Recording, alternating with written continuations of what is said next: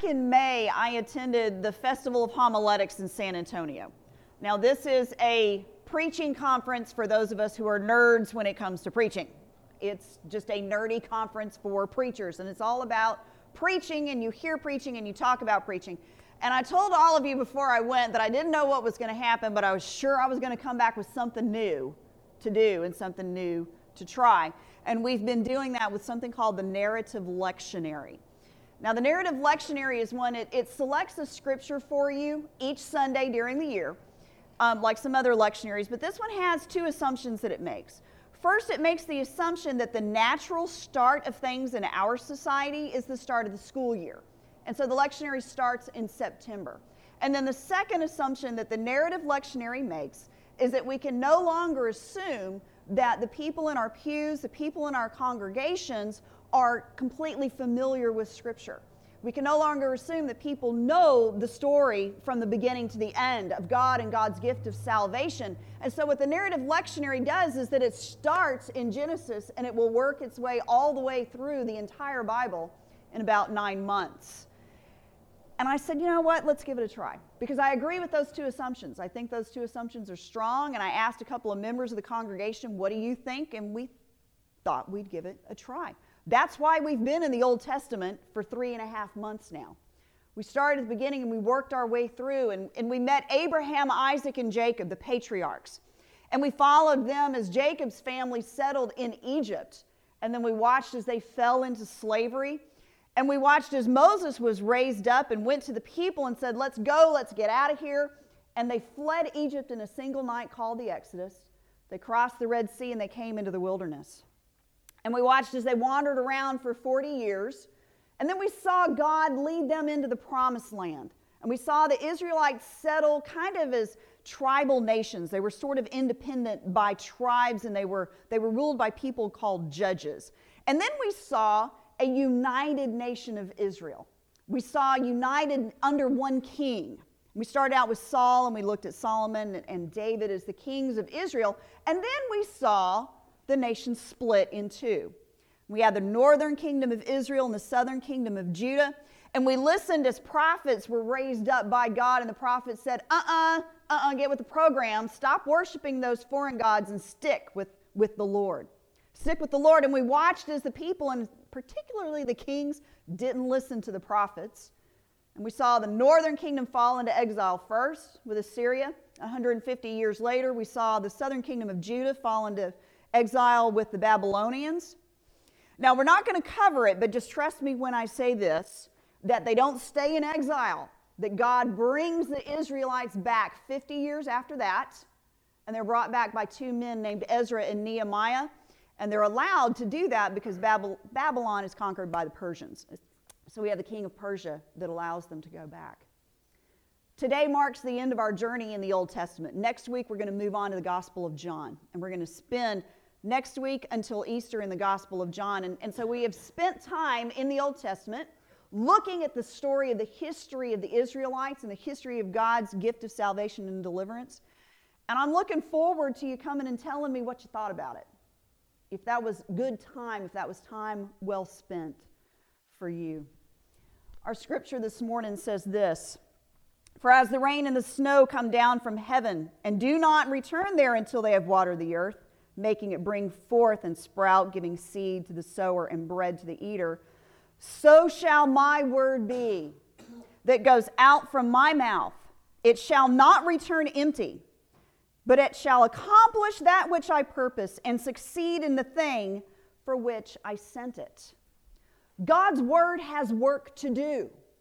God's word goes out from God's mouth with a purpose to accomplish, and it doesn't come back empty. God's word is active and alive, and it goes out, and it does, and it has work. It had work to do with us in the Old Testament the last 3.5 months. I confess, there were times that I wanted to ditch the lectionary. I didn't like the scripture it was giving me. I didn't want to preach it. I didn't want to have to deal with it. But I stuck it out, and even in the weeks leading up to Christmas where I kind of wish that we were in the Advent stories and we still stuck it out, those were powerful words that needed to be spoken to this congregation in the last 3 weeks. So even in areas of the church calendar where we don't expect to be in those scriptures, God's word still had work for us. Still had a word for us to hear. And God's word is not done with us yet. God's word still has work to do here. One of the types of work that God's word has for us is that it nourishes us. It nourishes us. This whole passage that Robert read starts in the weirdest way. It says, hey guys, those of you who are poor, come over here and buy something to eat. Well, now that sounds a little strange. Telling the poor to come over here and buy something. And it's not just something to eat. It's wine and milk. It's good stuff. And it's saying, those of you who don't have any money, come over here and spend your money and buy wine and milk. Buy the good stuff. Is that really what the passage says? Actually, it's not. Come and buy without money and without price. It's saying that the milk and the wine are free. It's saying that the good stuff is free.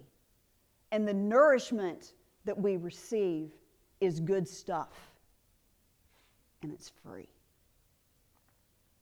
Someone that I used to know shared with me her experience growing up in a family that needed to go to food pantries on a regular basis. And she shared with me her experience of coming home with canned goods that she just didn't care for. She still won't eat cream corn or Spam to this day because she got enough of it as a child coming from food pantries. And she remembers receiving a blanket, a quilt from one pantry that in its heyday, that quilt would have been beautiful, but by the time she received it, it was ripped and torn and had holes and stains, and it was an obvious hand-me-down that someone just decided to get rid of to give to somebody who maybe just needed something, but they didn't want to pony up the money to give something. And so when this family got back on their feet again, when they were back on their feet again, every week that they would go to the grocery store, the mother would tell the children to pick out something for the food pantry. They gave back to the food pantry every single week, but the mother was very precise. And she told her children, buy the things that we use at home. If they drank Folgers coffee, it was Folgers coffee that they were going to donate. If they ate Kraft macaroni and cheese, then they were buying Kraft macaroni and cheese. Del Monte vegetables. She said, if we're not going to eat or drink it at home, then why should we ask somebody else to do the same? We're going to give what we partake. And it was the idea only to give the name brands, only to give the good stuff was the idea. God's word nourishes us with the good stuff. God's word fills us with the good stuff that is free. It's free. God gives God's word to us for free. And when we take it in, when we spend time in Scripture, when I use the phrase swimming, when we swim in the Word of God, it will fill us up and nourish us. And not with minimal stuff, but with the good stuff. And we receive it for free. Another piece of work that God's Word has for us is to change us. To change us and transform us. The Scripture says that just as the seed is given to the sower, so that it will spring up, it will bring up growth, so God's Word works in us. God's Word does not sit in us dormant. God's Word doesn't sit in us and do nothing. God's Word gets into us and changes us, transforms us, makes us better people, better citizens, better family members, better followers, better Christians. If you don't want to change, then don't read Scripture. Because when you read Scripture and engage in Scripture, it will change you. It will challenge you, comfort you, uplift you, and transform you. Beginning in January, this church is going to embark on a new Bible study. We're going to start the first week of January. We're going to be reading a study called Jesus in the Gospels. And it's a 30-week study. And every week, every day, there's going to be readings to be had, and there's going to be small group discussions. Now, that's what the curriculum says. In reality, how can you not spend 30 weeks in Scripture and not be changed?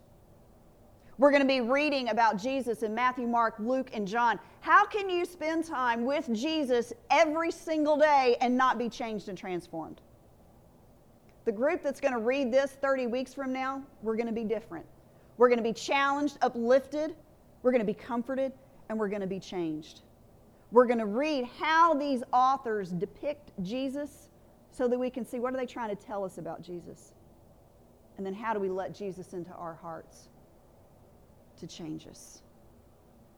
God's Word nourishes us with the good stuff, and that good stuff's going to change us.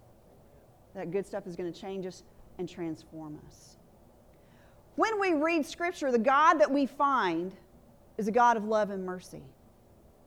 Actually, the God we find is a God of abundant love and mercy.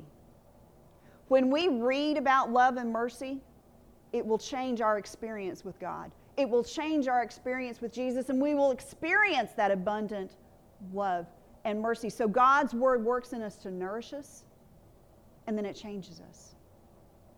Our Scripture says that God's Word goes out with purpose, and that it does not return until that purpose is accomplished.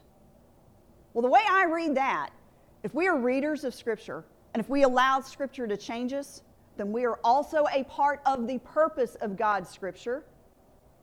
What God wants that Scripture to do in the world, it's going to be done through those of us who read it and allow it to change us. There is a word in this passage that I talked about probably a year ago, and since it's been a while since we've talked about it, we're going to talk about it again. And it's the beautiful word hesed. It is a Hebrew word that in the English we often translate as steadfast love, loving kindness, faithful love. In this passage is translated as steadfast good love, steadfast pure love. And this Hebrew word is just too nuanced for English to grasp it, which is why we're pulling at straws by saying loving kindness or steadfast love. There's just more to it than that. This word hesed has a foundation to it. It has a mooring to it. It's saying that it's rooted, that it is moored to something. This love that is unconditional, this love that does not change because it is so deeply rooted that it stays in place. It's a love that we can depend on. It's a love that does not change. It is a love that is there for us that we can tie up to and draw from. It is a part of the divine character of God. And our passage is talking about how abundant that is, how abundant that love is, and how that love acts in our life and changes us. The Israelites were the first witness of this abundant love and mercy. Jesus is the ultimate example and witness of God's abundant love and mercy, and then we become witnesses of that abundant love and mercy. When God's Word works in us and transforms us, we have a story to tell.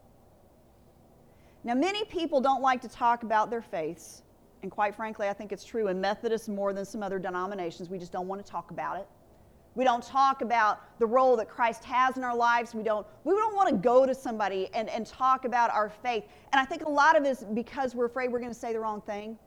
Or maybe we think we don't know enough Scripture to quote certain things, or we think the other person's going to know more than us and quote different things back to us. And those conversations some people just have a tendency to avoid them. I want to give you two thoughts on that. God's love is abundant and merciful and for all people. That means the person that you're talking to is already loved by God. There's absolutely nothing that you can say that's going to change God's love for them, and there's nothing that you can say that's going to change God's love for you. There's no risk as far as love is concerned. And the second thing is, all you have to do is tell your story. You just tell your story of how God's Word has worked in your life, how your relationship with Jesus has influenced your life. It's your story. It's unique. It's beautiful. It's special. It's you. And all it is a story. God loves that person already. Your story's just going to add to it. Just share what you know. Share what you know. God's Word has work to do. It has a purpose. It nourishes us with good stuff that's free, and it changes us, transforms us, changes our relationship with Christ, the ultimate example of God's love and mercy. Today we lit a candle for joy. May we receive God's word with joy, and may we share God's word with joy. For you shall go out in joy and be led back in peace. The mountains and the hills before you shall burst into song, and all the trees of the field shall clap their hands. Instead of the thorn shall come up the cypress. Instead of the briar shall come the myrtle. And it shall be to the Lord for a memorial, for an everlasting sign that shall not be cut off. May each of us and this congregation be an everlasting sign of God's abundant love and mercy, of the nourishment and the transformation. May we be an everlasting sign of joy and hope. In the name of the Father, and of the Son, and of the Holy Spirit. Amen.